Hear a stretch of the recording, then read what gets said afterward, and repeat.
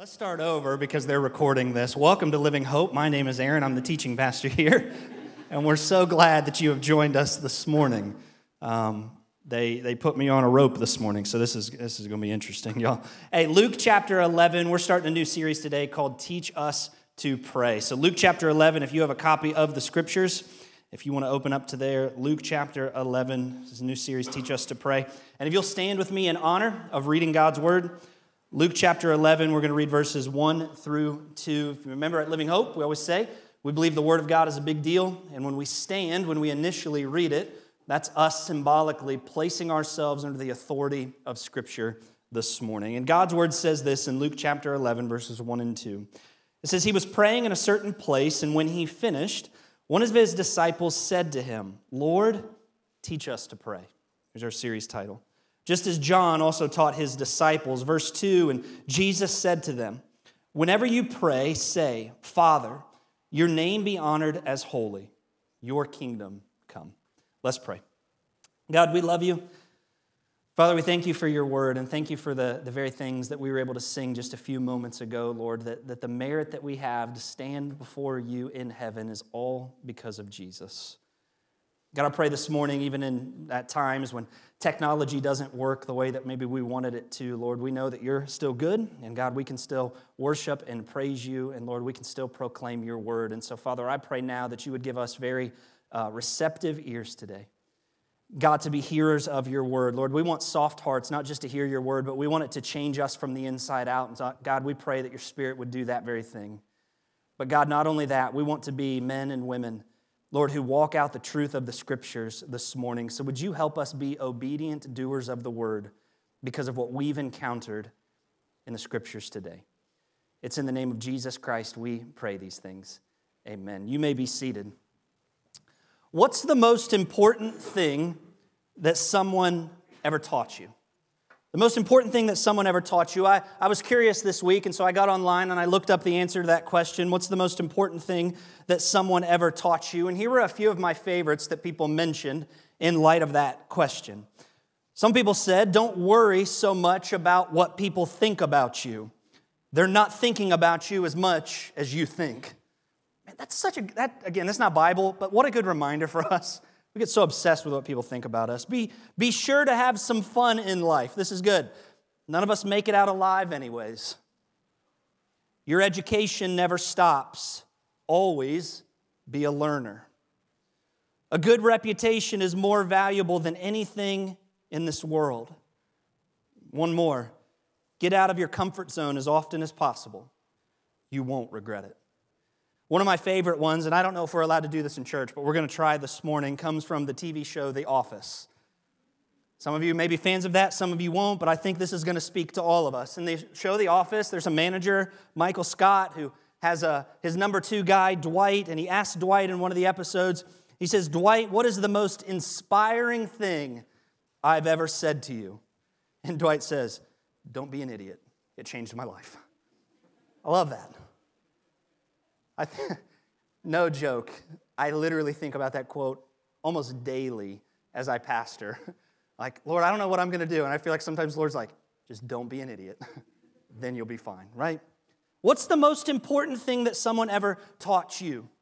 Over the next few weeks, we're going to spend time here in Luke chapter 11. And we're going to be looking at what I believe is one of the most important things that Jesus ever taught his disciples. And by default, it also becomes one of the most important things that Jesus has ever taught us, and it's this simple idea of how to pray. How to pray. About 6 months ago, if you were with us, we did a short series on prayer, and we called it Listen.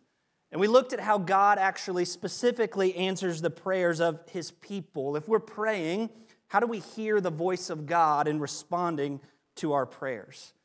Well, we're shifting now in this series, Lord, teach us to pray. We're looking at how Jesus instructed his disciples to pray, how he instructed them in the makeup of Jesus' prayer that he modeled for his disciples. If you're a note taker, this section of Scripture is what's commonly known as the Lord's Prayer. Sometimes it's known as the model prayer or the pattern prayer. And this is just Jesus' response to when his disciples came to him and they said, Lord, teach us to pray. How do we pray? And he gives this guide for them to follow, almost like an outline. Not a formula. It's not something that's to be repeated over and over and over, like sometimes we've seen it used. Instead, the Lord's Prayer for you and for myself and for the disciples is simply a pattern to follow, an outline to guide our prayer times. But before we get into that, let's go back to verse 1, if you have a copy of the Scriptures, and look at the situation surrounding this prayer. If you were to turn over to Matthew chapter 6, you would see a very similar prayer that Jesus gave his disciples. Sometimes, and I didn't realize this until this week, these were not the same instances that Luke and Matthew are describing. We see here in Luke that Luke is just, the disciples come to Jesus, Lord, teach us to pray, and he gives them this pattern of prayer. If you go to Matthew chapter 6, that pattern of prayer was actually found right in the middle of the Sermon on the Mount. These were two different instances, but they looked very similar as Jesus is sharing a very similar and the same outline of how we should pray. It's interesting with Luke, though. If you were to read through the Gospel of Luke, you would see over and over and over that before Jesus encountered a major event in his life, a major event in his ministry, he would first engage with the Father in prayer.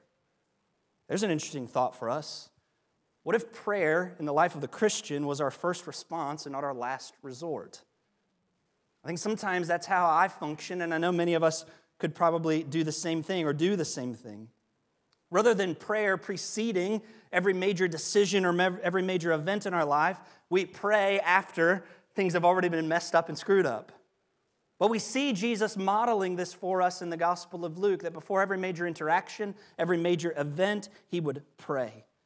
But notice there in verse 1 of Luke chapter 11, Luke says in verse 1 that after Jesus finished praying, his disciples came to him with a request. What was the request? Teach us to pray.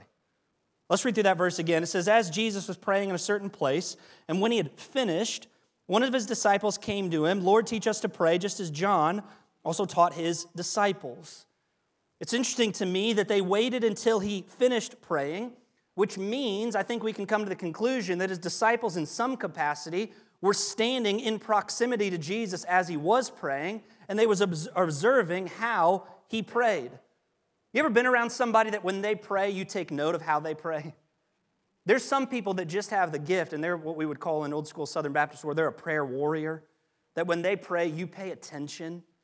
That's what's going on with Jesus and the disciples here. Something about his way of praying intrigued them, caught their attention, and they realized he had something that they needed. And their request there is urgent. You could almost put an exclamation point right there in their request after the word Lord. There's an urgency behind it. Lord, Master, instruct us to pray the way that you just prayed to the Father. We want to be able to do the same thing just as you did. It was very common in the first century here for followers of rabbis or Jewish teachers, for these people to want what their rabbis had, to model themselves after the lives of their rabbis. But the more that I've been praying through this the last several weeks, knowing that we were going to study prayer, I've just been asking God myself, Lord, would you teach me to pray through this? How many of you, your prayer life often looks like this in the evening? I often pray in the evening or in the morning. Lord, thank you for this day. Lord, it was just such a really good day. And I know tomorrow I've got a lot of big things coming up, but I wonder what I'm going to have for breakfast. What did I just watch on TV? And then you just go down this rabbit trail of praying, and all of a sudden you're 30 seconds in, and you're thinking about something you're going to be doing 3 weeks from now, right? I had one preacher one time, he said that most of us pray like we have ADHD pi r squared. You know, it's ADHD to the ultimate degree. Like we just struggle to pray. And so God just convicted my heart this week, and he said, Aaron, maybe our greatest need necessarily isn't how to pray, but just that Christians would pray. That we would just pray. An attempt to be in relationship with the Father. Because like these disciples, I don't know about you, but I know in my life, I feel like my prayer life is inadequate, and I do desire more. I want to pray more. One quote I read this week said, prayer is so simple that the smallest child can do it, but so powerful that the mightiest man of God cannot say he has mastered it. Isn't that good? So while we'll see the how-to of prayer the next several weeks here in Luke chapter 11, I've been praying over our church family that we would really hone in on the substance of Jesus' prayer. And we'd start praying the way that Jesus instructed us to. Note in verse number 2, let's get into the scriptures today. Jesus said to them after their request, "Whenever you pray, say, 'Father, your name be honored as holy, and your kingdom come.'" It's interesting, this model prayer doesn't start with requests from us to God. This prayer doesn't start with us asking God for anything. That doesn't start until verse 3. Instead, this model prayer, and Christians, this is important for us to understand this morning, it starts with God. The foundation of a powerful prayer life does not start with us, it starts with God. God is the foundation of prayer.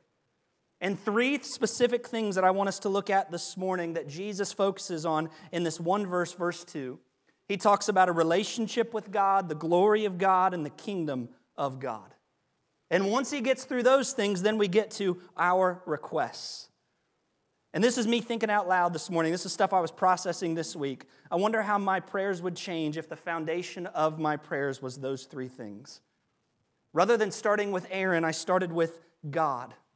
Would it change what I speak? Would it change the things I request of him? Because prayer is meant to start with God, and it doesn't start with me. So let's look at those three things quickly. If you're a note taker, let's first look at a prayer that starts with a relationship with God. A relationship with God. He starts verse 2. Lord, teach us to pray. And what does Jesus say? Whenever you pray, say, Father. Notice that the model prayer here, so Jesus giving us instruction, pattern for us to follow. It doesn't start with a request, it starts with a relationship. Jesus, right out of the gate, starts with this mystery that is the relationship with God that you and I can have, and he's modeling for us the personal nature of God. Did y'all know this morning, this is good news, if you don't know Jesus, I'm about to tell you something really cool, that you can have a personal relationship with the God of the universe. My gosh, it's amazing. And Jesus is modeling that for us, that we get to know God personally, ultimately because of what Jesus accomplished on the cross. What does Jesus call God? Father. If you have a hard copy of the scriptures in a pen, I would circle that word, I'd highlight it, I would bookmark that page. He calls him Father. Here's why this is interesting. I've heard this prayer prayed for, 35 years as I grew up in the local church. But here's why this is so important.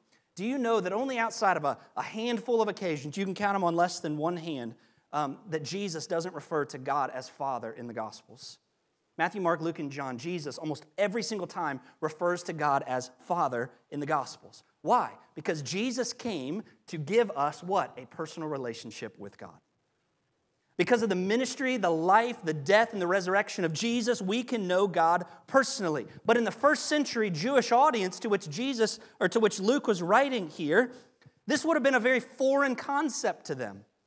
To the Old Testament Jew, this would have been a very foreign concept because calling God Father in the Old Testament was not common.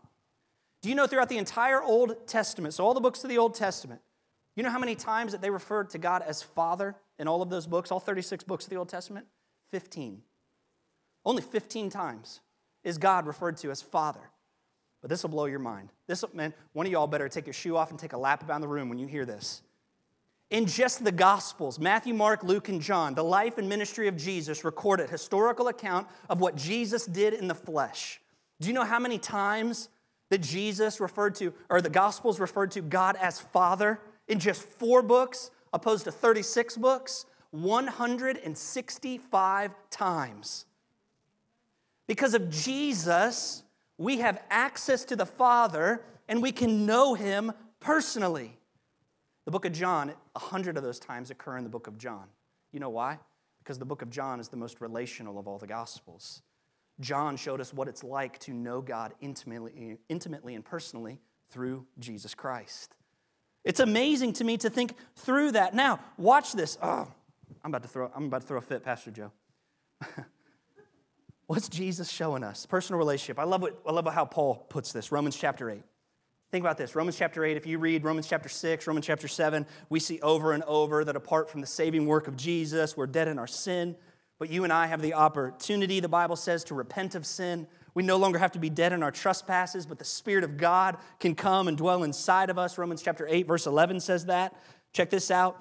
It says, "And the Spirit of him who raised Jesus from the dead lives in you." Oh man, that's pretty good. "And then he who raised Christ from the dead will also bring your mortal bodies to life through his Spirit who lives in you." That's the promise of heaven for us. So this is what it means, that because of what Jesus did on the cross, our relationship with God can change. Do you know before Jesus what your relationship with God looks like? It's a relationship of judgment. But when you repent of sin and you put your faith in Jesus, it moves to a relationship of closeness and personal nature. All because of Jesus. Look how Paul describes it, Romans 8:15. "For you did not receive a spirit of slavery to fall back into fear. Instead, you received the spirit of adoption by whom we cry out, 'Abba, Father.'"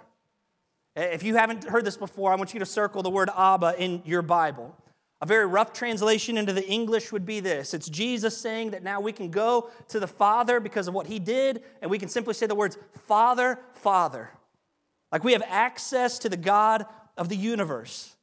We don't really have an English word that translates Abba. That's an Aramaic word. It's a word that was meant to express closeness and personal relationship with someone. That you were under God's judgment, and then Jesus invaded your life, and now you can go to the Father and you can call him Abba. Now, in the English, we do have one word that's kind of close, but it doesn't do it justice. It's the word daddy. It's the word daddy. Here's what's interesting to me about that. The word daddy. So at my house, I have 2 girls, most of you know that. My house, Saturday mornings, typically I'm awake, and then my girls come up after me, they wake up after me, and they come down the steps. And typically, when I'm sitting there on the couch, I'm drinking coffee, they'll come down the steps, and I'll greet them with something like this. Typically, I'll say, "Hey, morning, girls," or I call them both babies. I say, "Hey, morning, babies." And they come down the steps, and typically my oldest daughter, she turns 11 this week, so y'all need to pray for me about that. My oldest daughter, typically, when I say morning, girls, or morning, babies, she'll typically respond with, "Morning, Daddy." My youngest, that's a totally different story, though. Typically, with my youngest one, I'll be like, "Hey, morning, babies." My oldest will say, "Morning, Daddy," and my youngest one will go, "Oh, Dad, you're so annoying. Just go away." So that's fun. But it's interesting, and I think this just helps us capture Abba here. There's 2 humans on the planet, 7.5 billion people that walk on the face of the earth right now, that have the unique father-child relationship with me to be able to call me daddy. 2 humans on the planet that have a unique closeness and relationship with me that nobody else has. They can come to me with requests that they don't go to anybody else with. There's a closeness that we possess that they don't have with anybody else. That's Abba. That because of what Jesus accomplished on the cross, and when we put our faith in him, that we have that kind of access to God. That when you pray to God, it's not just this formulaic have-to thing that we do as Christians, but you now are in relationship with the God of the universe that genuinely cares about you and genuinely cares about your needs. Maybe you've heard this story before of the king of a very large nation who one evening his son was put to bed by his mother. The story goes that the king then left and went into a meeting with some of his lead generals. 30 minutes later, that young boy, only 4 or 5 years old, got up out of bed. Can I get a witness? Anybody else's kids do that? My gosh, that's like the story of my life. You put your kids to bed at 9, and by 10:30, they're up and about. Anyways, that's a whole nother sermon. That little boy got out of bed, and what does he do? He does what every little boy does. He doesn't go back to sleep. He gets up and runs down the hall, because that makes logical sense. And the story goes that little boy ran fast and hard, and he ran right past the guards who were guarding the king's chamber where the king was meeting with his generals. And as he runs right past those guards, one of those guards hollers out to him, "You can't go in there. That's where the king is, and the king is meeting." Maybe you've heard this story before, to which that young boy, as he's sprinting down that hallway, he looks over his right shoulder and he hollers these words to that guard. He said, "To you, he's the king, but to me, that's my dad." We have that kind of access. Tim Keller famously put it this way. He said, "The only person who dares wake up a king at 3 in the morning is his child." We have that kind of access. Understand that when we pray, friends, let's let us start foundationally with the reason we can pray is because we have access to the Father and relationship with the Father because of Jesus. Prayer starts with a relationship. Then it flows with two goals, two very specific goals in mind. Point number 2, with a goal. Prayer flows with a goal, the glory of God and the expansion of the kingdom. If you read verses 3 and 4 here, you'll see that everything that we request now as followers of Jesus are centered around those two goals, the glory of God and the expansion of the kingdom. Now, wait a second. I thought that the point of prayer was to convince God of the things that I need in my life. Nope. I thought the point of prayer was to get from like what I want from God. No. I hate to break it to us. This is good theology, by the way. This should be in a theology book. God's not a genie. He's not waiting up in heaven, waiting for you to rub the lamp so he can do whatever you want him to do. That's not the point of prayer. Why do we pray? We pray to align ourselves with the will of God and to reposition our hearts to focus on two things, the glory of God and the expansion of the kingdom. That's why we pray. Let me show you this. Look at what he says in verse 2. Whenever you pray, Father, there's relational, your name be honored as holy. What does that mean? When we pray, Lord, your name be honored as holy, what are the things we should be praying? Typically in Scripture, we see over and over that names are associated with, names have meaning and they're associated with reputation. That's really important. We see that in the Old and the New Testament, meaning and reputation, meaning that names were given with a purpose in the Bible. For example, let me give you one. John chapter 1, there's a guy named Andrew. Andrew starts following after Jesus, became one of Jesus' disciples. He went and got his brother. What was his brother's name? You all remember? Some of y'all need to watch The Chosen, apparently, I guess. I don't know. All right, so Andrew gets his brother Simon. Simon's name meant in the Scriptures, it meant small stone or pebble. But when Simon starts following after Jesus, we see in John 1:42, Jesus gives him a new name to go by. What's his new name? Peter. Peter means rock or boulder. Why did Jesus do that? Because names in Scripture typically come with a very unique purpose. And so with Peter, his new name here, Jesus was reminding him of what he was calling him to do. That Peter was going to be a strong, firm leader in the rising up and the building of the church. I've joked about this before. It's the best joke I got in my pocket, y'all. My name, Aaron, means, y'all remember? Mountain, right? So when my parents named me, they were thinking of my strong, formidable figure that I would develop later on in life, right? When you think of me, you think of a mountain. Ha! I thought that was funnier. Anyways. Seriously, though, I'm pretty sure that my parents grabbed a name book, and Aaron is Aaron, so it was like the first name on the first page, and that's just what they went with, I think, right? So names typically have meaning or reputation. But second, names are associated, this is important, with character. Your name is coupled with your character. So when Jesus says, your name be honored as holy, how are we to pray? Hey, God, I want your name to be associated with holiness.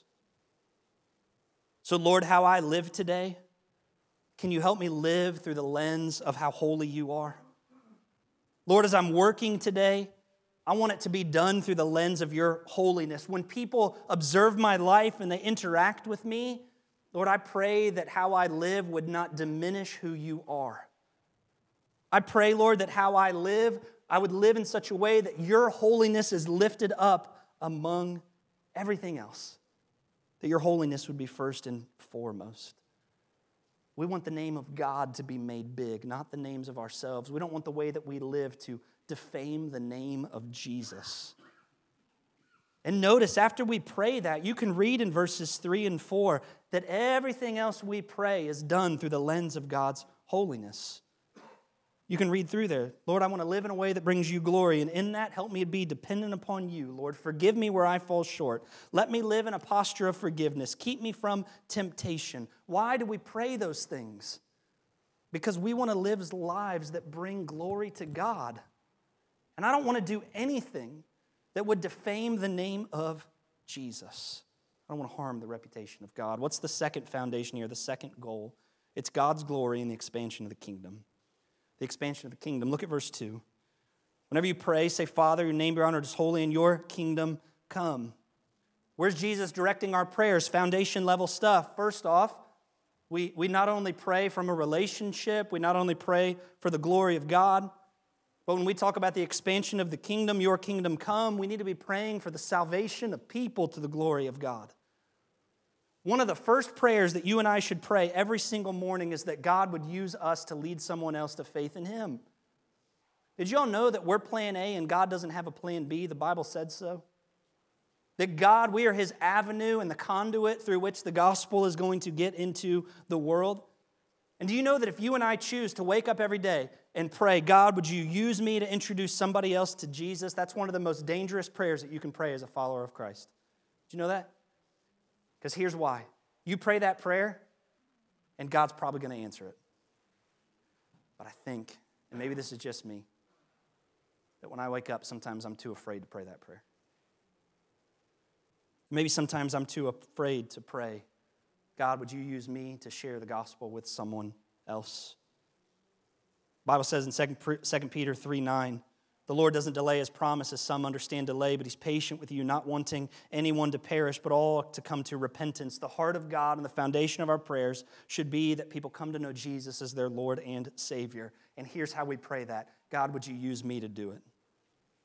You know, if you start your prayers not with your problems, but the salvation of people that don't know Jesus yet, it's going to change the way you pray. It changes your focus and your attention onto the right things. Here's the second thing when we think about His kingdom coming as we begin to close. We pray for the salvation of people, but we also pray for the return of Jesus. Let's be honest this morning. There's days, and maybe this is you too, I believe that it is, where you look around and you see the brokenness of the world, and this is what I sometimes pray when I wake up in the morning. Lord, would you just come back and fix this mess because I'm real tired of it? Anybody else? Maybe it's just me. Maybe I'm not Christian enough. I don't know. Lord, would you just come back and fix this mess because I'm really tired of it? Lord, would you just come clean it up and make it right because I know your word says you will. Lord, and if it was today, I'd be okay with that. I think of Romans 8:18 where Paul said, I consider the sufferings of the present time are not worth comparing to the glory that's going to be revealed to us. When we pray for the salvation of people. We just flat out pray, Jesus, would you come back and fix things? Would you come back and set up your eternal kingdom? Lord, we're ready to go. Whenever you're ready to come, we'll be ready when waiting. Lord, just come back and fix it. I met with a friend this week. I thought this was so good. This really spoke to me. He just was dealing, just stuff, just life. It was like he was just being beaten from every single corner. And honestly, things that if most of us had to endure, it would probably break us. And as he's sharing with me, and again, in those moments, you don't have words to say. You just listen. He looked across the table at me, and he looked at me after he shared just junk and brokenness and so much stuff. He looked at me and said, Aaron, it's going to be okay though, right? It's going to be okay though, right?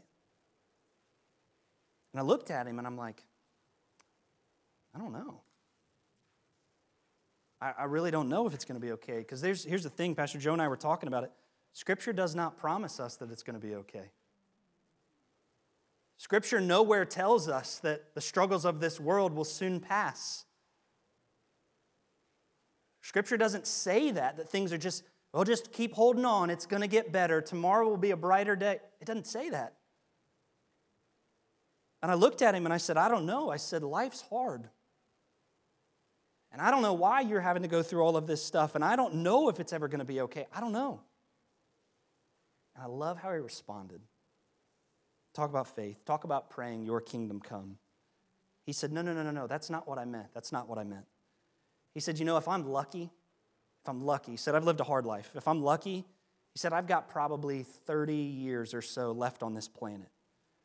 He said, and then if I live a long, full life, Jesus will call me home and I'll be with Him forever. He said, that's what I mean. It's going to be okay.